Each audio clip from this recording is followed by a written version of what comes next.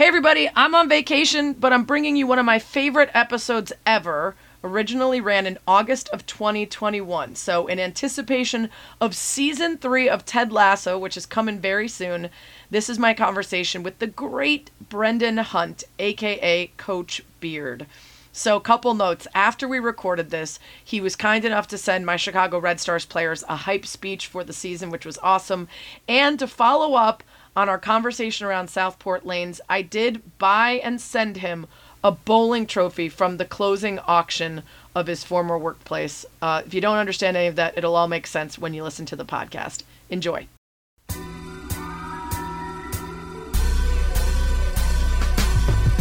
Welcome to That's What She Said with Sarah Spain, a podcast about, well, whatever the hell I want.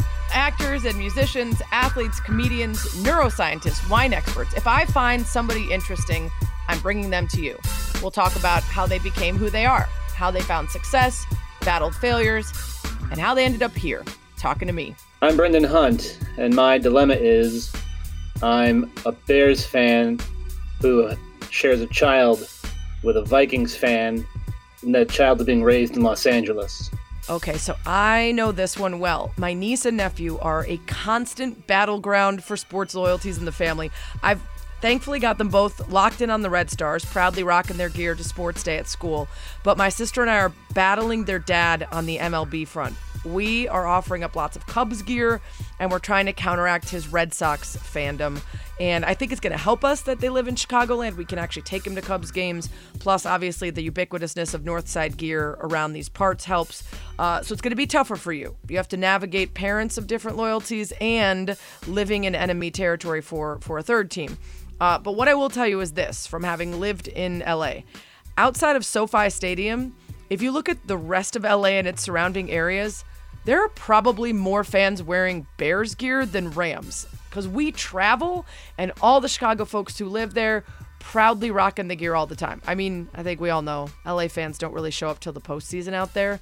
They've got, movie premieres and beaches and, attractive people meetings to attend, I presume. Because I remember when I lived there and those Lakers car flags were popping up in the spring as if the season hadn't already been going on for months. So stand strong. I believe that the pull of the Bears and their rabid fan base is powerful enough to take out the Rams and the Vikings. But do not let the kids get their hands on one of those Vikings Yaller horns. Because if you put that with one of those helmets with the horns, I don't know, man. That could really capture their attention and their imaginations. And that could lead them to a very sad, very dark, very purple place. That's what she said. It's rare to meet someone who doesn't like the show Ted Lasso. If you don't know about it, Jason Sudeikis is an American football coach hired to coach a British football team. And it gives you some of the regular fish out of water hijinks that you'd expect, but so much more heart and humor and a real subversion of the sitcom tropes that feels progressive and thoughtful, witty and warm. You could find people who haven't seen the show yet. Absolutely. But someone who has watched Ted Lasso and didn't suddenly feel like their body was made up of sunshine and rainbows, haven't seen it, haven't met a one. So I was actually surprised when I read a critique of the show in the Washington Post by columnist Ingu Kang.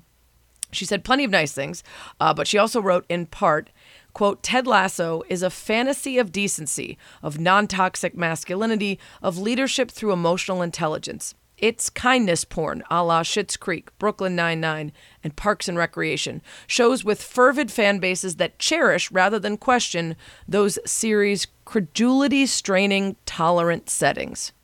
And she later writes, quote, it is, of course, totally fine that Ted Lasso is a fantasy. Most fictional series, and many nonfiction works for that matter, eschew verisimilitude or complicating realities. But it's also wholly fair to not want what Ted Lasso is selling, which is where I often find myself. Now, she's, of course, allowed to her opinion. And not everyone wants decency in their entertainment. A lot of people prefer their escapes to come with violence or drug lords, the dark underbelly of society. But the part that got me was calling it, quote, a fantasy of decency, non-toxic masculinity, and leadership through emotional intelligence. That's not a fantasy to me. That can be our reality if we want it to be. At the very least, it can be a goal instead of an annoyance. And in my years covering sports, I've found it shocking how many people just can't seem to wrap their heads around the idea of going through life without, say, committing domestic violence or getting in a terrible bar fight or sexually assaulting someone. I know that sounds ridiculous, but come to my mentions and see how often it's like you haven't made a mistake, or bet you wouldn't like someone digging into your past. You can call me Pollyanna-ish. I've heard it before. You could tell me I live in an ivory tower. Wouldn't be the first time.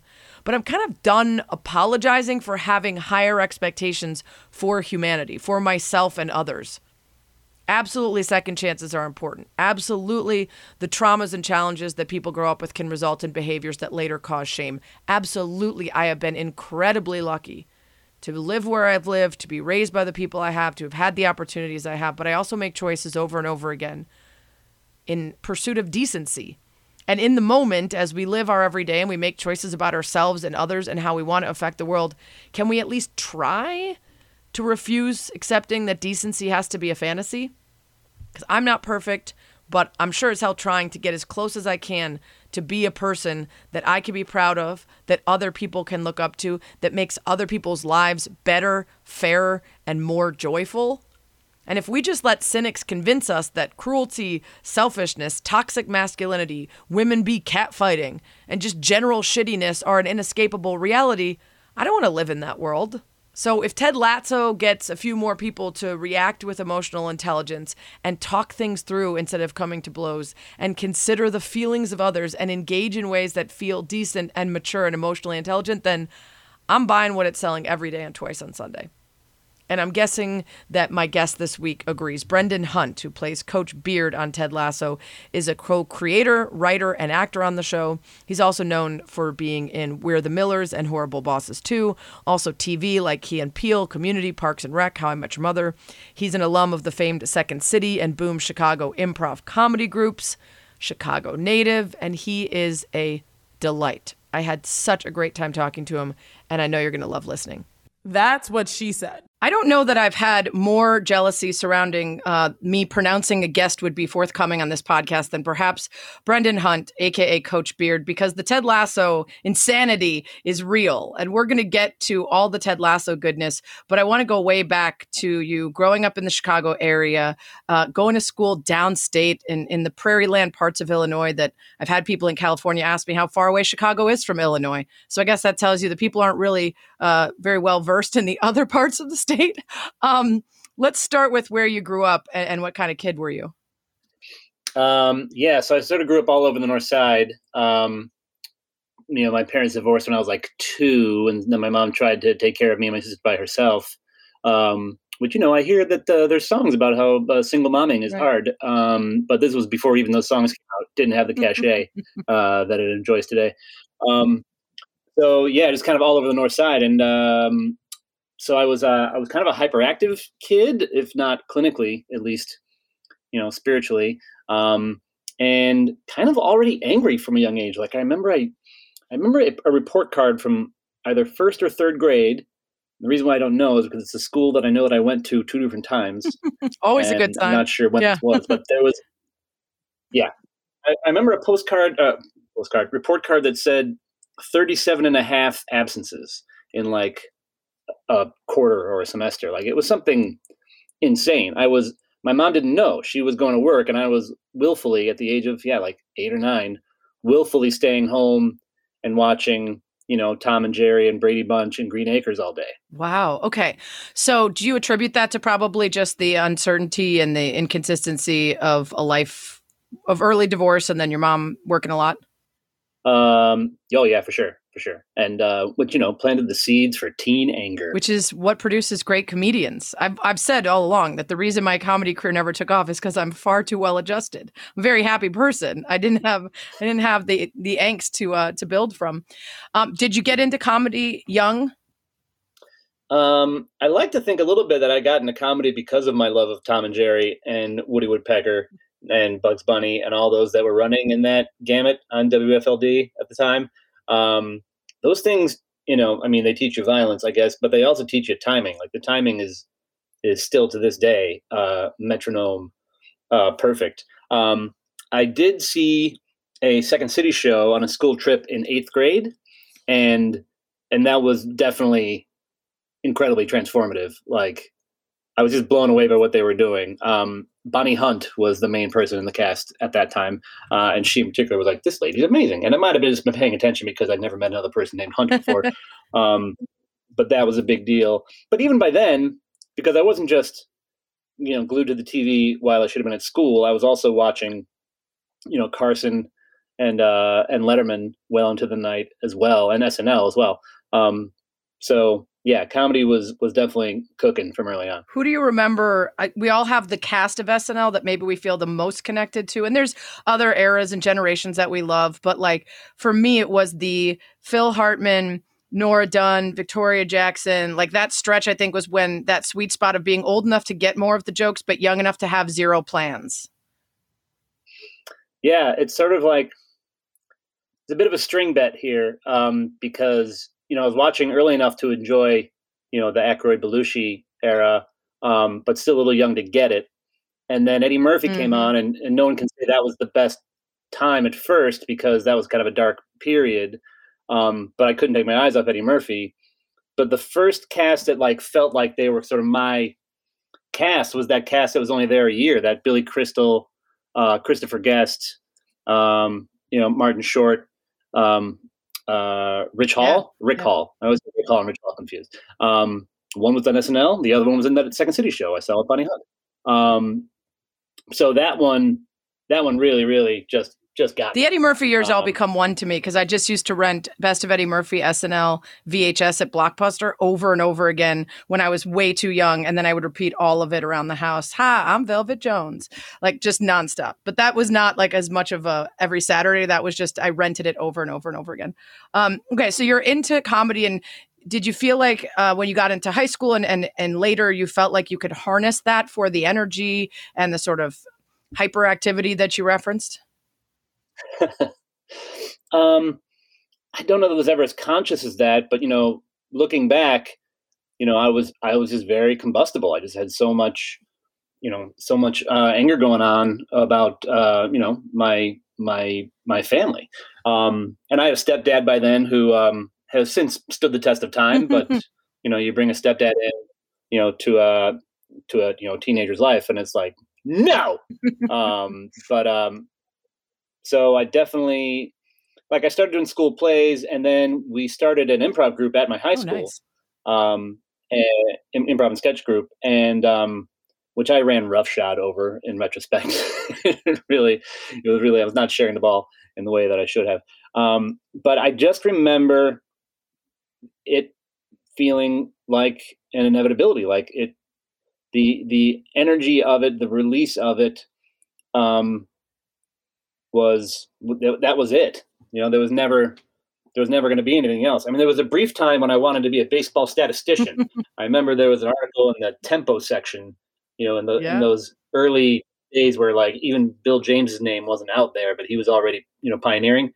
And the White Sox in the early La Russa era had a statistician, and I was like, yes, that's my future. But then you do The King and I one time, and all that just goes out the window. See, that's a lot of people. It's that moment where you have to decide between statistician and Shakespearean actor. So it's very common. It's very accessible for everyone listening now, that moment of decision for you.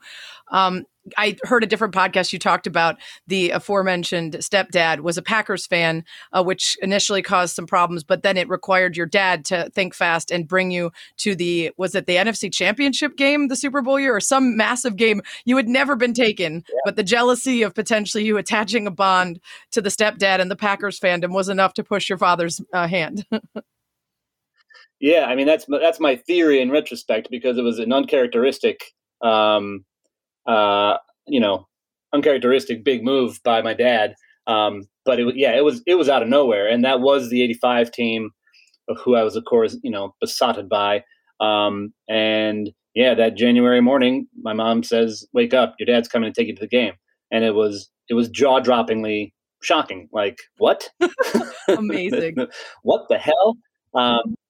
And as you may have heard, that day worked out pretty good. I heard. I wasn't old enough to enjoy it, and now I've spent my entire life hearing about how great it is, and then seeing their names on every car dealership and event in town, waiting for someone to come in and give that feeling again, decades and decades later. Okay, so you end up at Illinois State University. You get involved in the Illinois Shakespeare Festival. You pop out and head to Second City almost immediately. Was that like the first place you went after college?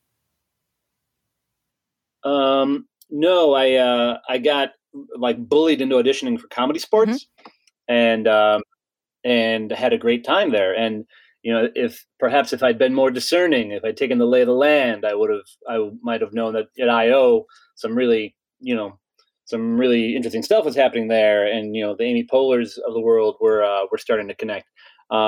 But yeah, I tended to find path of least resistance, and I'm in Comedy Sports now. Okay, great, that's what I do.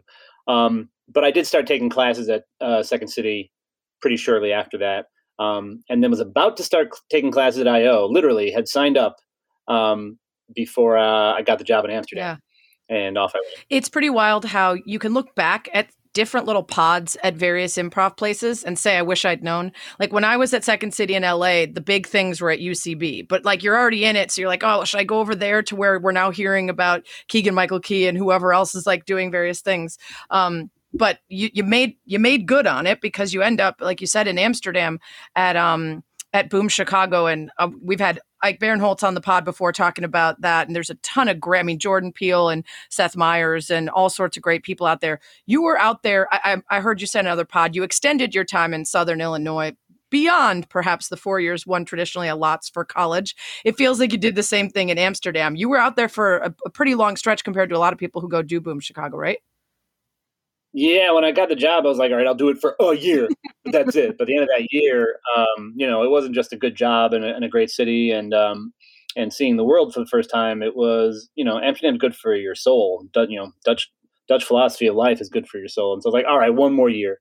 Ike and I actually joined at the same time. We were on the same flight and everything. And so he also stayed for another year. And around that time, most people were staying for 2 years, which is the move. Because take a year, and I think this is the move for almost any new place. Like, take a year, that no matter where you're going, if it's a new place, that first year is figuring that place out, and then the second year is when like, okay, all right, I got this. and after 2 years, Ike, like most sane people, left. I stayed for 3 more years after that. And then the following 4 years after moving to LA and getting nothing going here, I just kept going back to Amsterdam. So I kind of piecemealed 2 more years after the first 5. Yeah, I was looking through the timeline. And I regret nothing. I mean, Amsterdam's a decent place. Like you said, it's good for the soul in a variety of ways. I haven't been there yet, but I've heard the stories about it being a good spot and of the incredible reception for specifically Boom Chicago out there and what an incubator it can be. And you look at a lot of what came out of there. There's a little bit of hints at what's to come. Kick This, a World Cup comedy with balls, is something that you were involved in 2006. Also, The Unlikely Fan, same year, which was a World Cup video series for MSN. And so there's these little dabblings into the sports world. Did you have a fandom for either soccer or sports in outside of your Chicago fandom before you got there, or did you learn in Amsterdam that there was something to this whole football thing? Oh, entirely Amsterdam, or damn near entirely. Like, are you old enough to remember like Chicago Sting commercials? Only because I just watched The Last Dance, and they talked in The Last Dance about how the Chicago Sting was like a bigger draw than the Bulls before Jordan. Yeah. We were being outdrawn by indoor soccer. That's my horrible. Nailed it. I think that was Reinsdorf. I'm not sure.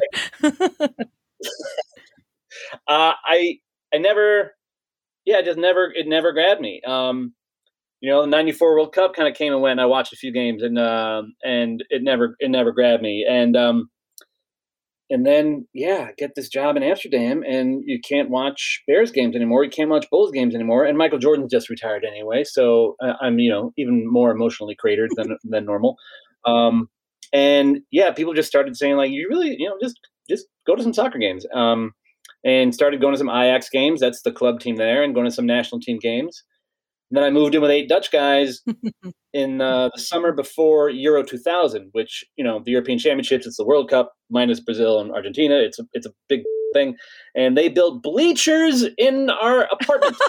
And it was amazing. And, it's not just in my apartment, but also the whole city had been taken over. It's orange everywhere. And start going to games and just you find out that, soccer has flaws, but wait, all of our other games have flaws too. We just don't see them anymore because we're used to them. So I don't really buy too much the whole soccer's worse because of this or this or that. Like, if you want to pick holes in sports, we can do that all day.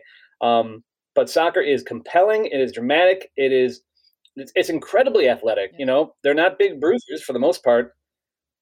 But they're doing shit that I can't imagine doing, even if I'd ever started learning, before being in my mid-20s.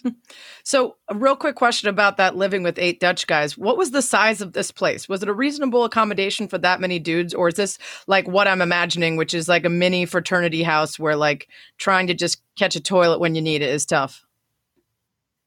Somewhere in between. These guys had all gone to college together up north in a town called Groningen, and they had a buddy who was buying properties in Amsterdam, and so he had the top 3 stories of this building. Nice. The bottom story was a McDonald's where I ate 1 to 2 meals every single day in my 5 years in Amsterdam. I'm not very proud of that. Fit, yeah. And then there was a Thai restaurant, and then our 3 stories. He was going to convert it into a hotel. I don't know if that ever happened or not, but it was a really haphazard, weirdly shaped, but very spacious. Sounds great fun. place to bring. Yeah. And it was literally around the corner from my theater. I would roll out of bed at 11:55 and be at rehearsal at 11:59. Perfect. When you need mealtime inspiration, it's worth shopping Kroger, where you'll find over 30,000 mouth-watering choices that excite your inner foodie. And no matter what tasty choice you make, you'll enjoy our everyday low prices, plus extra ways to save, like digital coupons worth over $600 each week. You can also save up to $1 off per gallon at the pump with fuel points. More savings and more inspiring flavors make shopping Kroger worth it every time. Kroger, fresh for everyone. Fuel restrictions apply. Another day is here, and you're ready for it. What to wear? Check. Breakfast, lunch, and dinner? Check. Planning for what's next and how to save for it? That's where Bank of America can help. For your financial to-dos, Bank of America has experts ready to help get you closer to your goals. Get started at one of our local financial centers or 24/7 in our mobile banking app. Find a location near you at bankofamerica.com/talktous. What would you like the power to do? Mobile banking requires downloading the app and is only available for select devices. Message and data rates may apply. Bank of America N.A., member FDIC. I really quickly want to touch on, because I'm obsessed with Peanuts, and I just love it. And the fact that you had a whole play that you wrote and acted in that was like a dark comedy parody of the Peanuts called Absolutely Filthy, about Pigpen, who's homeless and trying to cope with a breakup from Sally. And also the fact that I heard that you came up with this play while dancing solo at Burning Man and looking around at the dust around you and thinking it reminded you of Pigpen. First of all, I want to know which drugs were involved in that particular dancing by myself moment. And then just tell me a brief little bit. And can I find this play anywhere? I need to see it. You can't find it anywhere yet, for a couple of reasons. One is I'm not posting it online because I get naked in it, and you can't control the lighting. Fair. And you just went swimming. Comedy naked. That's all. And also, it's not published yet because I still hold out a small hope that it'll get to New York in one way or another, and I want to be able to keep working on it until then. I don't want to have published it before I thought of better bits. The drugs involved at the time were, I believe, mushrooms. Oh, mushrooms for sure. And I believe I'd been given Molly. I didn't ask for it. I didn't want it. You were overserved. That was on them. Also, yes, I was. I wildly, because I had this great idea, but then soon I was overheating, and the sun had come up, and I'm wearing this big furry coat. Did you write it down at the time, or did you actually remember it? No, I actually remembered it. It was burned in my brain because the other drug was love. There was a girl there, a woman who I had fallen for really intensely the year before, and I thought it was playa romance as it's called. But but it was like magic and a lightning bolt and all these things. She failed to mention that she had a fiance. And so now a year later, she's there, and like I'm still sort of pining for her. So yeah, dancing by myself, having some heightened senses, but also my heart Yes. barely held together. I asked because my husband and I went to our first Phish show a couple years ago with a friend who's been to 100 something. And he was really like, I'm going to take you. And we're like, we like some of the songs, but he's like, no, I really want you to experience it. And we wrote an entire Christopher Guest style mockumentary about festival music while we were high as at the Phish show. And I kept putting the notes in my phone because I was like, I'm never going to remember this. And the next day we're going through, we're like, there's just a woman who's always breastfeeding in the shot, her baby, like her hippie baby, and the baby keeps getting older, but she's still always there breastfeeding, doesn't have any lines. We created all these characters, and then we were like, we should get high more often. Like, we're so creative. And then we were like, but we also don't accomplish anything. We just think it's hilarious. Then go back and look at the notes and wonder, like, what the did we think that? Anyway. I haven't done mushrooms, so maybe I should up my game a little. You got to write. And then, yeah, it's important. Like your job is not to judge those things in that moment. Your job is to give yourself the record of what came up, and then in sober times, then you can decide. But the act of writing it down is not to be smited. It's just very me that during the midst of everyone else just letting loose, I was still taking notes for future projects and making sure everyone in line for the bathroom wasn't cutting, which is apparently something that will cut through any drug that I take. Like, no matter what, I'm still going to make sure the rules are being followed. It's probably... Well, it's absolutely true. Like, that's the case for me too. I mean, yeah, I'm out there and I'm dancing and stuff, but like I separated myself from everyone and was having on my own solo thing of thinking of these things. I could have just been, socializing like a normal, well, I guess Burning Man, like a normal weirdo. You were creating, but yeah, creating in that moment. I get ideas and like I had to abandon people, and I don't feel great about it in the long run. No, I guess I do in the long run, but in the short term, that guy's a dick. Yeah, people aren't always worth surrounding ourselves with. You got to take breaks from them. I really hope that I get to one day see that Absolutely Filthy play. It sounds magical. You've been in a ton of stuff that I am a huge fan of. I'm a massive Community fan. Parks and Rec is so much joy. Key and Peele, which you got an Emmy nomination for as one of the writers on that. Are all of these projects coming through just very organically through the relationships that you have from Second City and Boom Chicago? Or did you have those moments where you're just living in LA and going on auditions or submitting writer samples? Both. Between like knowing people or auditioning. Jordan and I worked together at Boom for almost 3 years. We had a 2-man show, in fact, that we did in Edinburgh. And when Boom Chicago came to Second City to do a swap, which we did 2 years in a row, that's when Jordan met Keegan, and I did as well. And I mean, Keegan, the first time you see Keegan-Michael Key on stage, it's like, it's incredible. This I mentioned he was at UCB when I was out in LA, and it was like just takes over. He was in the ETC show at the time, and that cast had a bunch of people who I was, already knew were good. Jack McBrayer and Pete Gross, I believe. And you go in, and then like, who's this guy? More than holding his own with people who I already, respect and admire. So yeah, I got called in and invited to work on that was just their Super Bowl special that I wrote for, not the whole show. But they also brought me in to be on the regular show a few times, and that was nice. But the Community and Parks and Rec, those are straight up auditions. And the old fashioned way. So not the oldest. Way. Well, I mean, it is Hollywood. Yeah. We've all heard about it. So congrats, I guess, on being a successful lover. You've accomplished great things via the old fashioned way.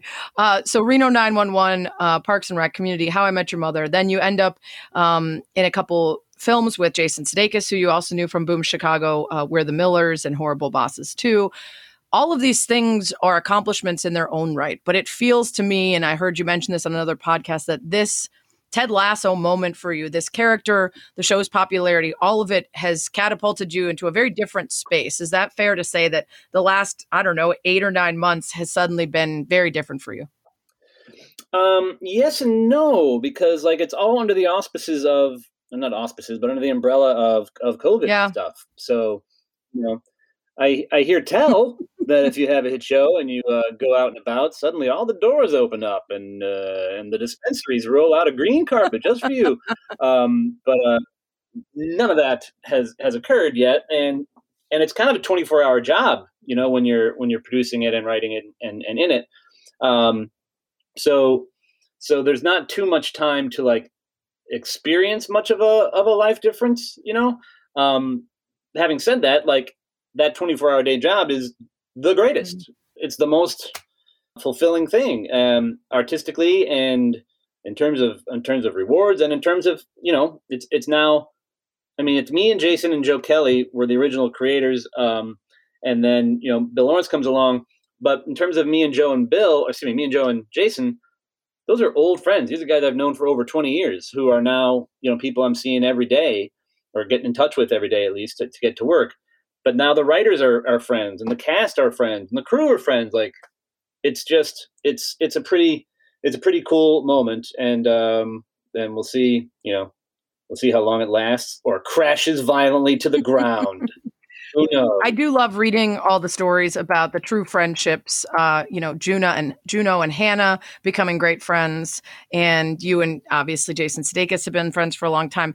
It is the dream, right? When you see, my examples are always like Lonely Island or like Beastie Boys, like people that they can go back and show you the movies or the songs they made in their teens, and then they become grown-ass adults and they're still loving the work that they do. It's really incredible. So I want to take you back to the ad campaign that you co-wrote with Sudeikis for the Premier League. It was NBC Sports taking on the rights, and in it there was this football coach, Ted Lasso, who was going to coach Tottenham, and all the interesting idiosyncrasies and fish out of water tales of what that would look like. It was very funny at the time. You would have never convinced me it would make for a show. In fact, when I saw the previews for Ted Lasso, I believe I recall saying specifically to my husband, "That looks fucking stupid," which I now regret deeply. But at the time, I just didn't really get what we were doing here. And then a couple people said it's good. I'm like, give it a shot. I already bought Apple TV Plus for, the morning show, so might as well. And then boom, like halfway through the first, I'm still a little skeptical. I'm like, okay.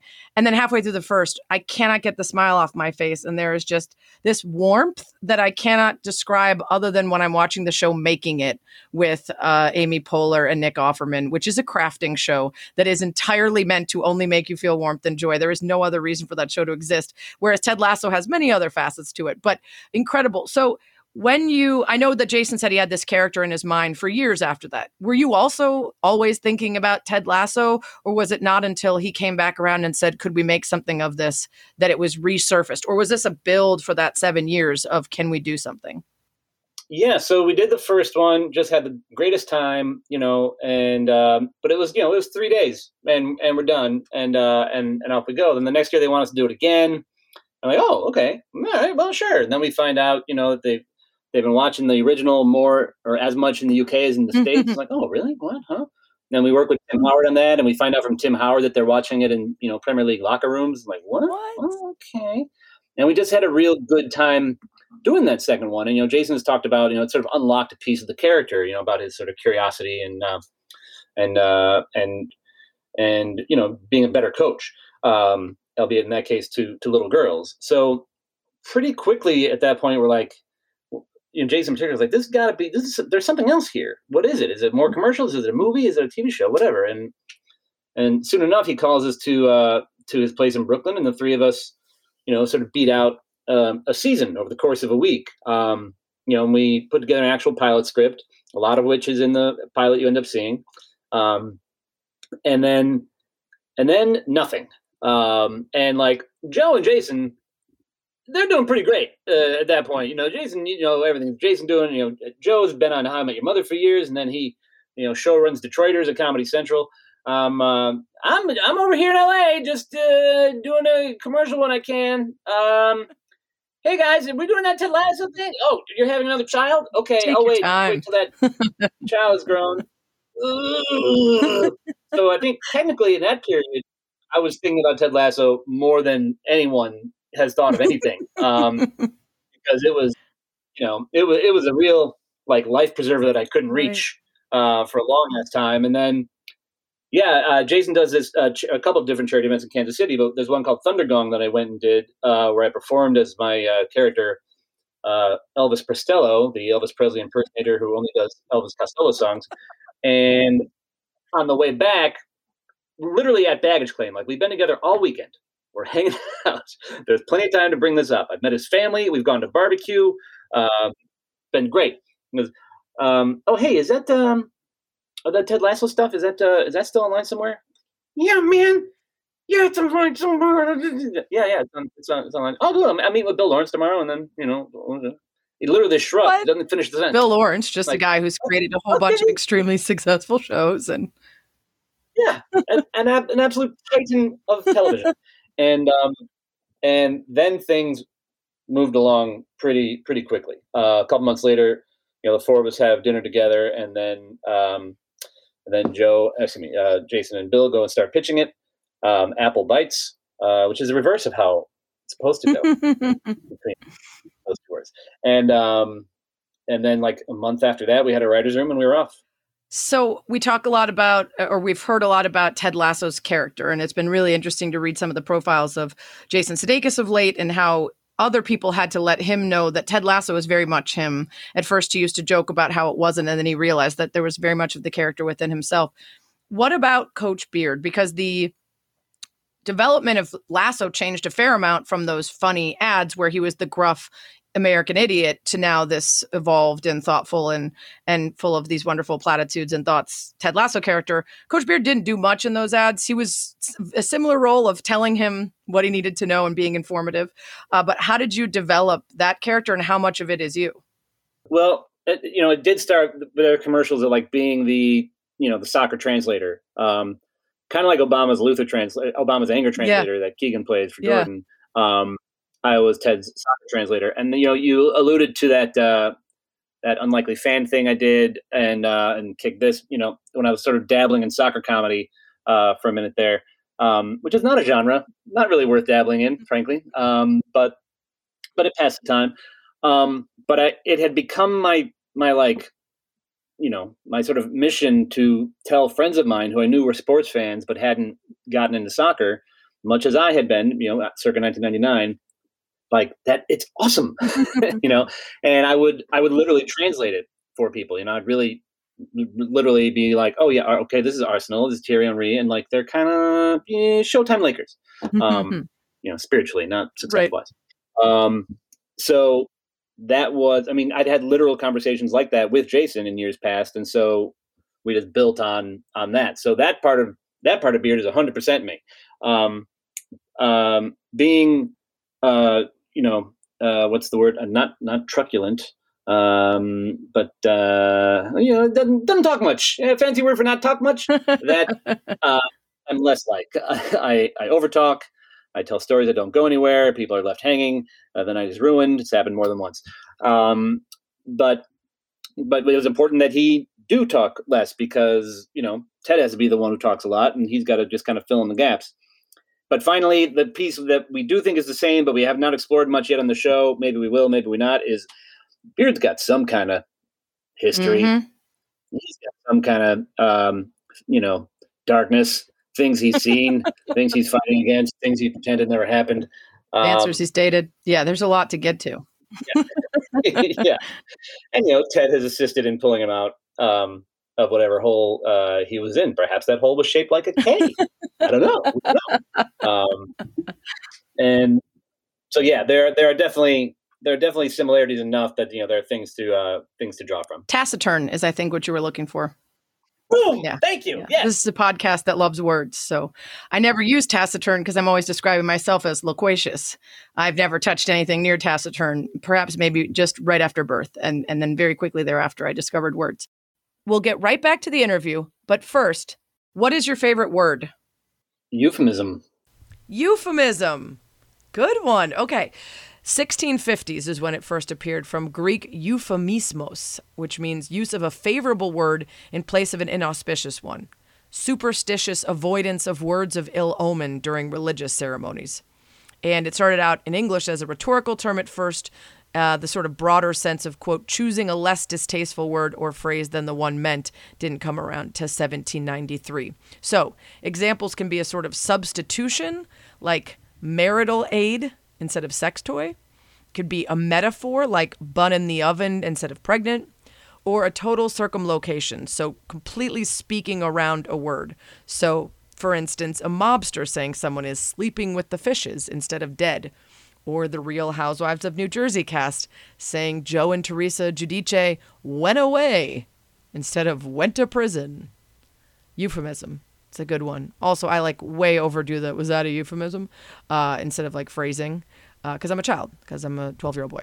Speaking of great words. You're going to learn today. The word of the week is actually a phrase in honor of Ted Lasso, a very British slang phrase that I find delightful. A damp squib.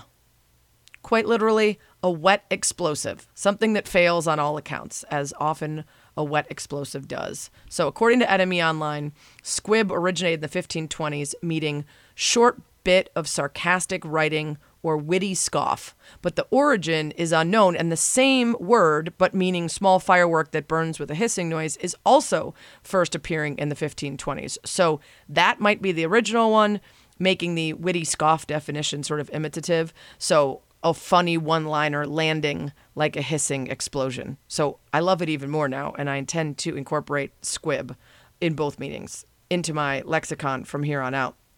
Damp showed up in the late 14th century to suffocate with, a damp, foul air in a mine from the noun damp. But the more common to moisten was first recorded in the 1670s. And I apologize to everyone who hates the word moist. I don't like it either. I really only use it to describe cakes because there's no other good way to describe a good moist cake. I said it again. Sorry. All right. Damp squib in a sentence. After all that buildup, the Olympic debut efforts from the USA women's soccer team and men's hoops team really were a damp squib. Now let's get back to the interview. I heard you talk about Roy Keane being the inspiration for Roy Kent. And one of the things I love about the characters in this and why it doesn't feel like a traditional sitcom is that there is an evolution that is very clear. And I read an interview with Juno talking about Keeley and how much she loved the character in part because the expectation you have for that character as this tardy little groupie is very quickly gone. And she's strong and smart and capable and ambitious. And I feel the same way about the Roy Kent character, that it could become sort of a very static foil for Ted Lasso and the optimism that is around him. But then we find out he goes to a yoga group with moms and he coaches and loves his little niece and all these things. It feels so intentional the way the show subverts things. Is that always intentional? Was it like from the start, we're going to pick all the things that are traditional in sitcoms and turn them on their head? Or is it just in the development of it, your natural sensibilities are to seek out things that aren't stereotypical or simplified or, alpha beta kind of ways of looking at humans?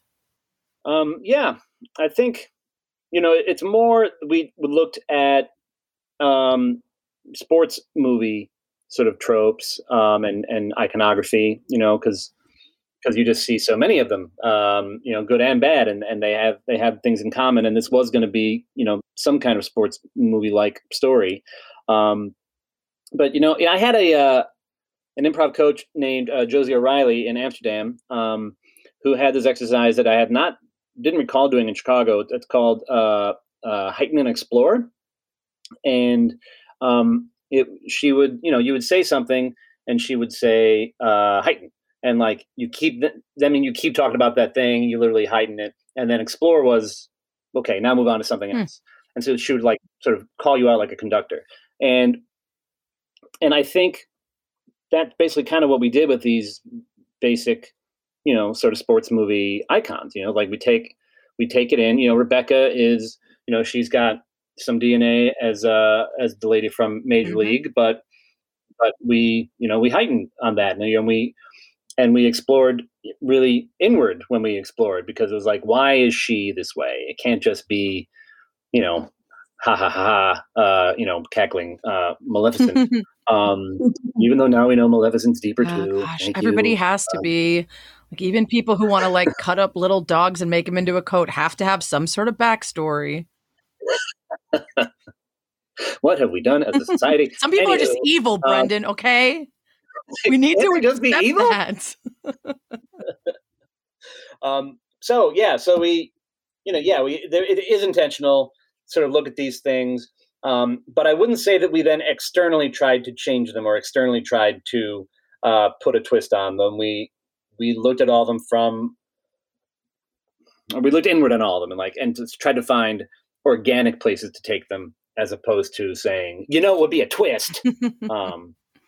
Going from there. Well, and I think that's another reason why I like it so much. And I hadn't thought about it in so many words until I saw a Twitter thread about it a couple months ago. The idea that in sitcoms, people are always fucking up and it's annoying.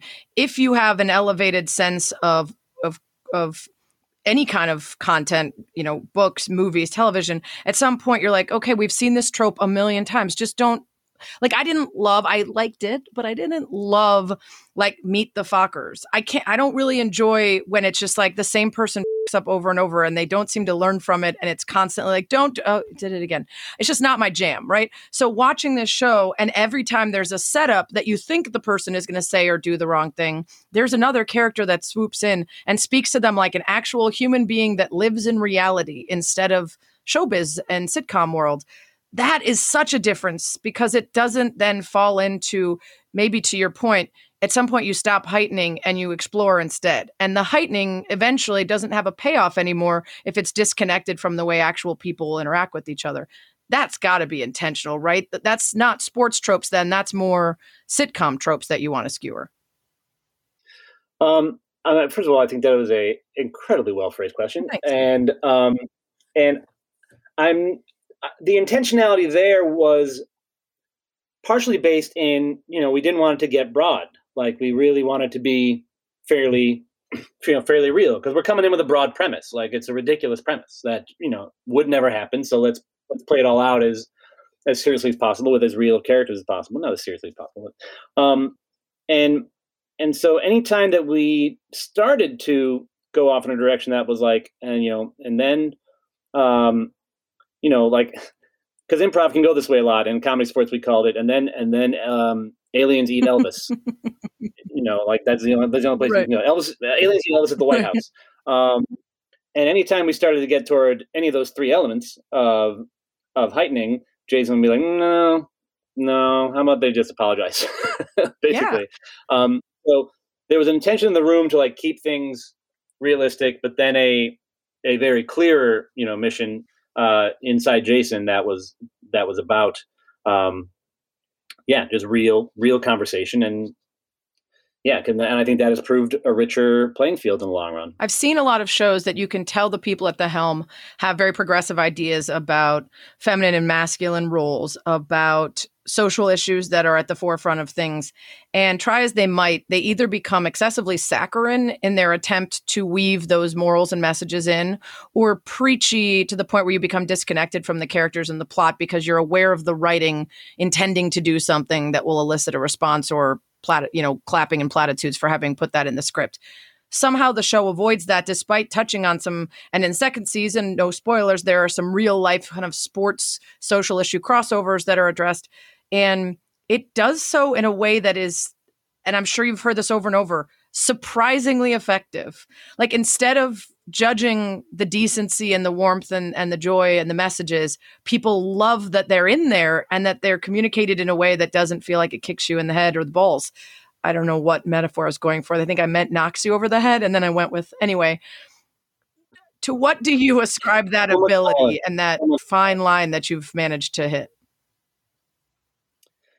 Well, without giving, too much away, it's just that it partially started from, we love soccer and we want to, without being a soccer show, we want to communicate our love for the game, but it would be disingenuous to not acknowledge that there are some systemic problems in soccer, as in the world. So what you see in the show happen ends up being a very analogized version of a confluence of stuff that's not just soccer, but also, there's a little bit of Kaepernick in there, but what the Clippers did, right, when Donald Sterling's real self kind of got broadcast out there, but there's some yeah, it's so hard to say without getting into spoilers. But basically, some players. There's always been, like, in some countries more than others, and still today, there's racial abuse getting shouted at players from so-called fans. And it only in the last 5 years or so have teams started to actively, while on the pitch, take action against it. I mean, even I think just last week, the German Olympic soccer team had to walk off the pitch, because the powers that be are not doing enough, and they need to do more. Anyway, so that because it's a comedy show, and because we don't want to get too big for our britches, essentially, or speak where we don't know enough. We don't delve into it's a real thing that happened, but we don't quite get into a fully real thing or fully hot button issue. So it's a bit allegorical. But the feedback we're getting is that, it's been pretty effective, and yeah, I'm glad we're not kicking you in the balls, Sarah. That'd be inappropriate and difficult to do because I don't have balls. But whoa, the show, like you said, is based on premises that would never happen. So let's keep, playing the game. I didn't just yes and you on my balls. I apologize. I should have said yes, and my balls are enormous, so missing them is actually tough. Let the record show Sarah started the balls. I did. Look at the There's tape. no HR on this podcast, but I would always be the one that gets in trouble. There's some lines in the script that I imagine you read it occasionally, and without the incredible acting of the people on the show, which is another aspect of this that I could go on forever about, just how perfect the lines have to be hit for them to be enjoyable and for you not to think about the writing. But ones like, you're beating yourself up is like Woody Allen playing a violin. I don't want to hear it. Or, something about riding a horse. And if you're doing it wrong, I don't know. There's a bunch of them that are like these very colloquial, fun things. But if I were reading a script, I might think that's over the top, right? And instead it hits. Are there moments when you guys are writing where you're like, we've gone too far? Like, this one is not going to work when it actually comes out of someone's mouth? Well, that's why you do alts, as they're called. Industry term, alts, alternative lines. Because there's a bunch on the cutting room floor that is like, nope, that was just too many. But they're fun. They're fun to write, and we have a writers' room full of funny people and who are more than joke writers, and we really don't focus on joke writing. But when we get to we need a Tedism here, then it's a fun whip round of spontaneous joke writing, and everyone trying to speak in Ted's voice. And Jason, of course, has the highest batting average of any of us in doing that. But I think, because there were so many of those Tedisms that you can't quite picture how it's going to go yet in that first pilot, I think that might be why, a few of the big streamers were like, this is broad. This guy talks crazy. Yeah. All right, well, they lacked vision, and here we are. Apple's Congratulations, Apple. A couple more quick ones for you about the show and the creativity behind it. I've heard that there is a 3-season arc, that was always the plan. This makes me very sad. The last time I remember being like where there was plenty of show left and I was so distraught was when I got to Fleabag late, and I was like 3 episodes in and I was like, wow, how many seasons of this are there? I'm so excited. I've only watched 3 episodes, and I Google it, it's like Fleabag done after 2 seasons, and I was like, what? I'm so sad. I want to watch this for the rest of my life. And that's how I was feeling watching like the first couple episodes of season 2. Like, instead of just the joy that season 1 brought me, there was also a deep, dark anxiety that this would one day end, and then where would I go for this feeling of joy other than, of course, making it? Can we work around this arc? Like, does it have to be 3? I don't know. I don't know. We'll see. We start writing season 3 in about a month, and that'll be the start of conversations about that. We've definitely always seen it as a 3-season arc. We definitely know where folks are supposed to go, but we did not ever foresee the degree to which people love the show. And it's possible that the good old, I don't know, people who have a lot invested in this show doing well might wish to challenge our resolve here. I don't know if they will or not, because certainly the Fleabag model, it's a hell of a model. I mean, that show is going to live forever. Ye old purse strings. It'll be the one time I'm rooting for the purse strings to be the deciding factor in how something goes. Yeah. I just don't know if that will affect Jason much. Right. We'll see. When you did say we have to discover more about Coach Beard. So, there's always the spinoff. When in doubt, there's always a spinoff. I want to ask you quickly about Southport Lanes and how you were. What was the name you called the job? Pinboy? Pinboy. Oh, yeah. Pinboy. I've never heard that until you posted it. But Southport Lanes is this bowling alley bar place in Chicago that's literally lasted through a previous plague and prohibition and all of these things, and finally was brought to its knees by 2020. And I feel like you and Jason Sudeikis should buy it. What are we doing here? Oh boy, maybe Jason should, but it's already too late, right? They sold out everything. Like they didn't. It felt, sometimes the place is going under, and they'll put up a press thing that's like, well, looks like we're gonna have to fold. Somebody better help, otherwise it's over. These press releases made it sound like it was freaking over, but it was. I mean, it was a great job. Yeah. So for people who've never been to Southport Lanes, it is a 4-lane bowling alley that is the lanes are handled manually by pin setters, which in my day were always high school kids. And we'd have 2 lanes each, me and another guy, and it was always, never anyone who I was particularly friends with, but we'd meet up and it felt like, blue collar work. It was incredibly dangerous, especially on league night when you had some, 6'3", 250-pound just cannon arms, because there was nothing to stop the pins from going up to where you were standing, and they would just helicopter right to your chin off the walls. Yeah, like they would get close enough that I could hear them whip around me, and then end up 3 lanes over to where my partner was standing, just land at his feet, and we'd look at each other like that was close. And then we get back into it. But I absolutely loved working there, and I loved that job in retrospect.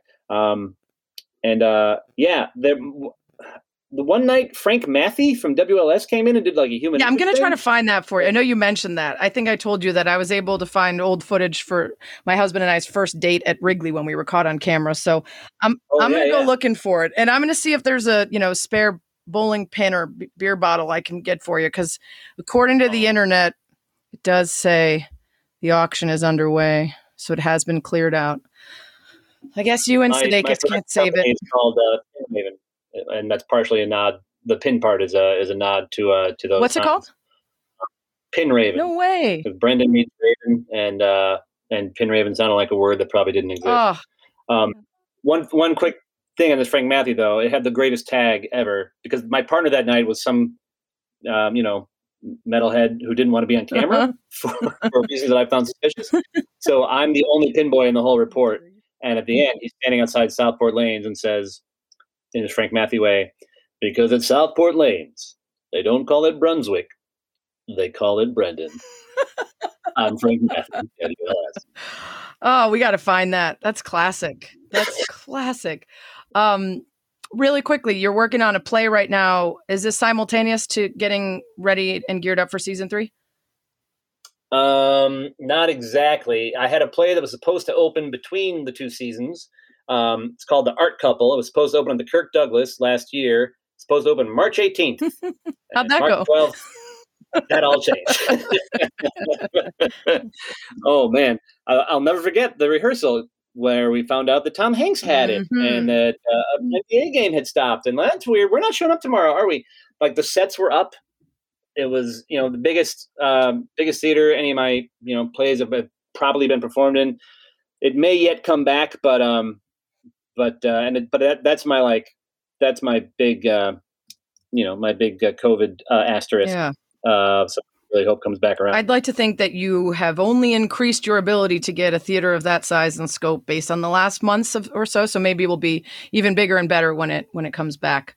There's a very Ted Lasso spin on all of it, right? Something that is delayed is not denied, I believe is the saying. So maybe there's time. You have to do the one thing everybody does and nobody expects. It's the Spanish Inquisition. Didn't expect a kind of Spanish Inquisition. Spanish Inquisition is brought to you by Dr. Pepper. Nobody expects the Spanish Inquisition. It's 10 questions that everybody answers. Number 1, your current careers are canceled. What job do you do instead?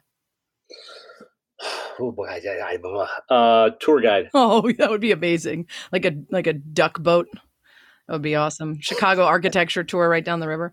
Number 2, what's the most scared you've ever been? I was at a Ajax game where I wasn't that close to it, but from where I was standing, I could see that the away fans had broken a barrier and were stampeding into like seats. And at that point, you start looking around like, oh, this is what we've always read about happening. It starts like this. It turned out fine. Oh, that's terrifying. Number 3, you can be the best in the world at any one thing for one day. What is it? Bowling. I'm not that good at bowling for someone who works in bowling all for so long, and it bugs me. You spent a lot of time on the wrong end of the lane. Can't blame yourself, right? Number 4, what current celebrity from music, politics, TV, sports do you wish was your best friend? Thierry Henry. Ooh. You know, he's classy, he's urbane, he's amusing, has great stories, I'm sure. Yeah. And I met him one time before this whole thing, and I was hammered. So I think I can do better. Do better, okay. Number 5, what's your biggest, most meaningless pet peeve? People who laugh at their own jokes when it wasn't a joke. You know, like, oh my God, I went down to McDonald's today. Stop it! Stop it! Why are you doing that? Great. Number 6, what's the most embarrassed you've ever been? My sister walked in on me when I was about to start masturbating. And I heard her hand on the door. I successfully got my pants back on in time and was like this, but I had not gotten the magazine away. So the magazine, you know, I'm lying there under my refrigerator Perry poster, my Black and Blues Brothers poster. She giggled and closed the door. Now she not to be judgmental, because to each their own, but maybe it's best there was a magazine and she didn't think it was perhaps Refrigerator Perry that was the focus of your efforts. Or Tom Thayer. Tom good-looking bald guy. Yep. I don't know. Like, I don't want to make any judgments on what gets people going. Put a fedora on him, and I'm telling you, it makes the young boys think.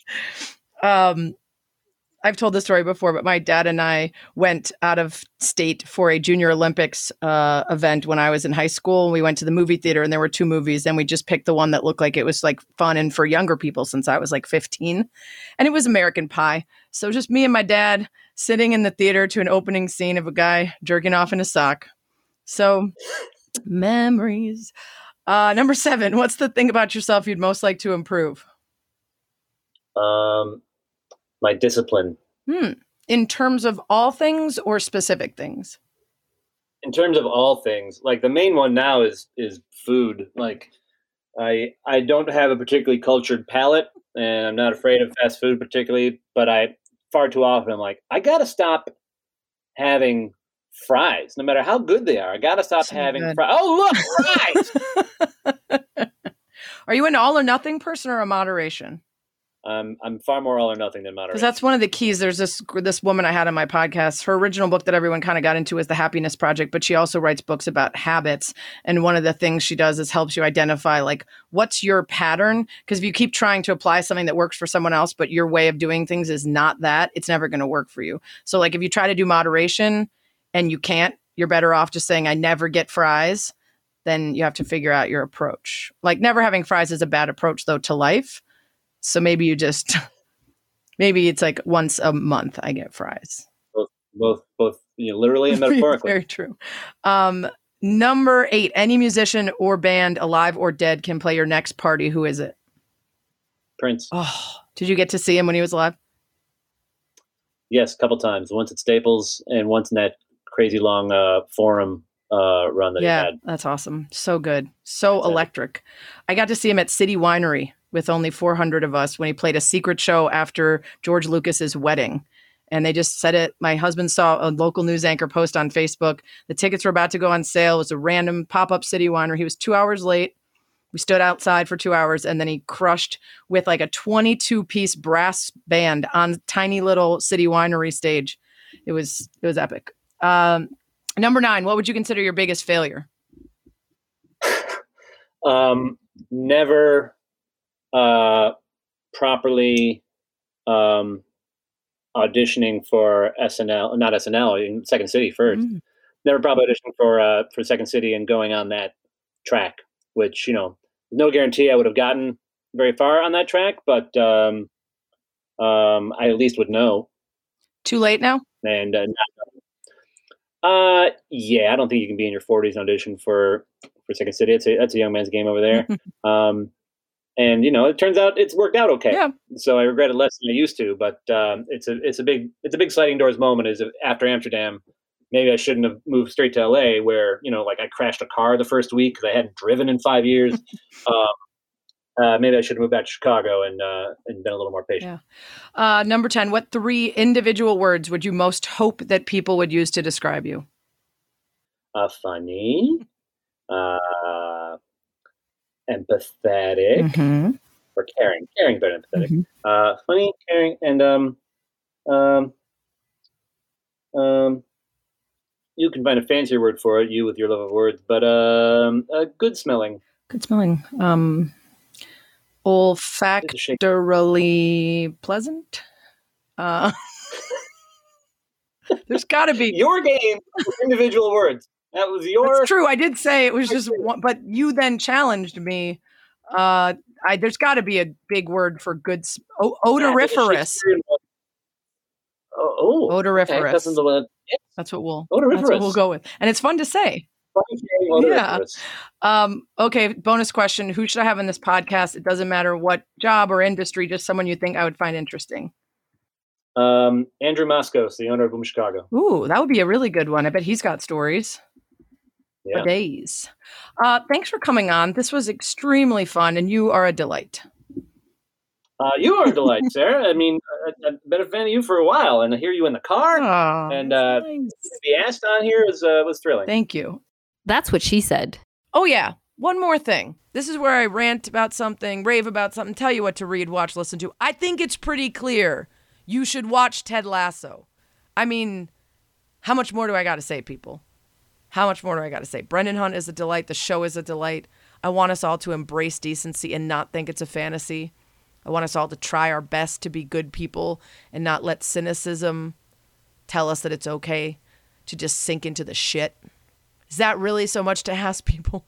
Watch the show. It's amazing. You can always tweet me at Sarah Spain if you've got guest suggestions, questions, or more. And you should always go to the iTunes or podcast app. Subscribe to That's What She Said with Sarah Spain. Rate it 5 stars, please. Give a review. And thanks as always for lasting about an hour with me. That's what she said.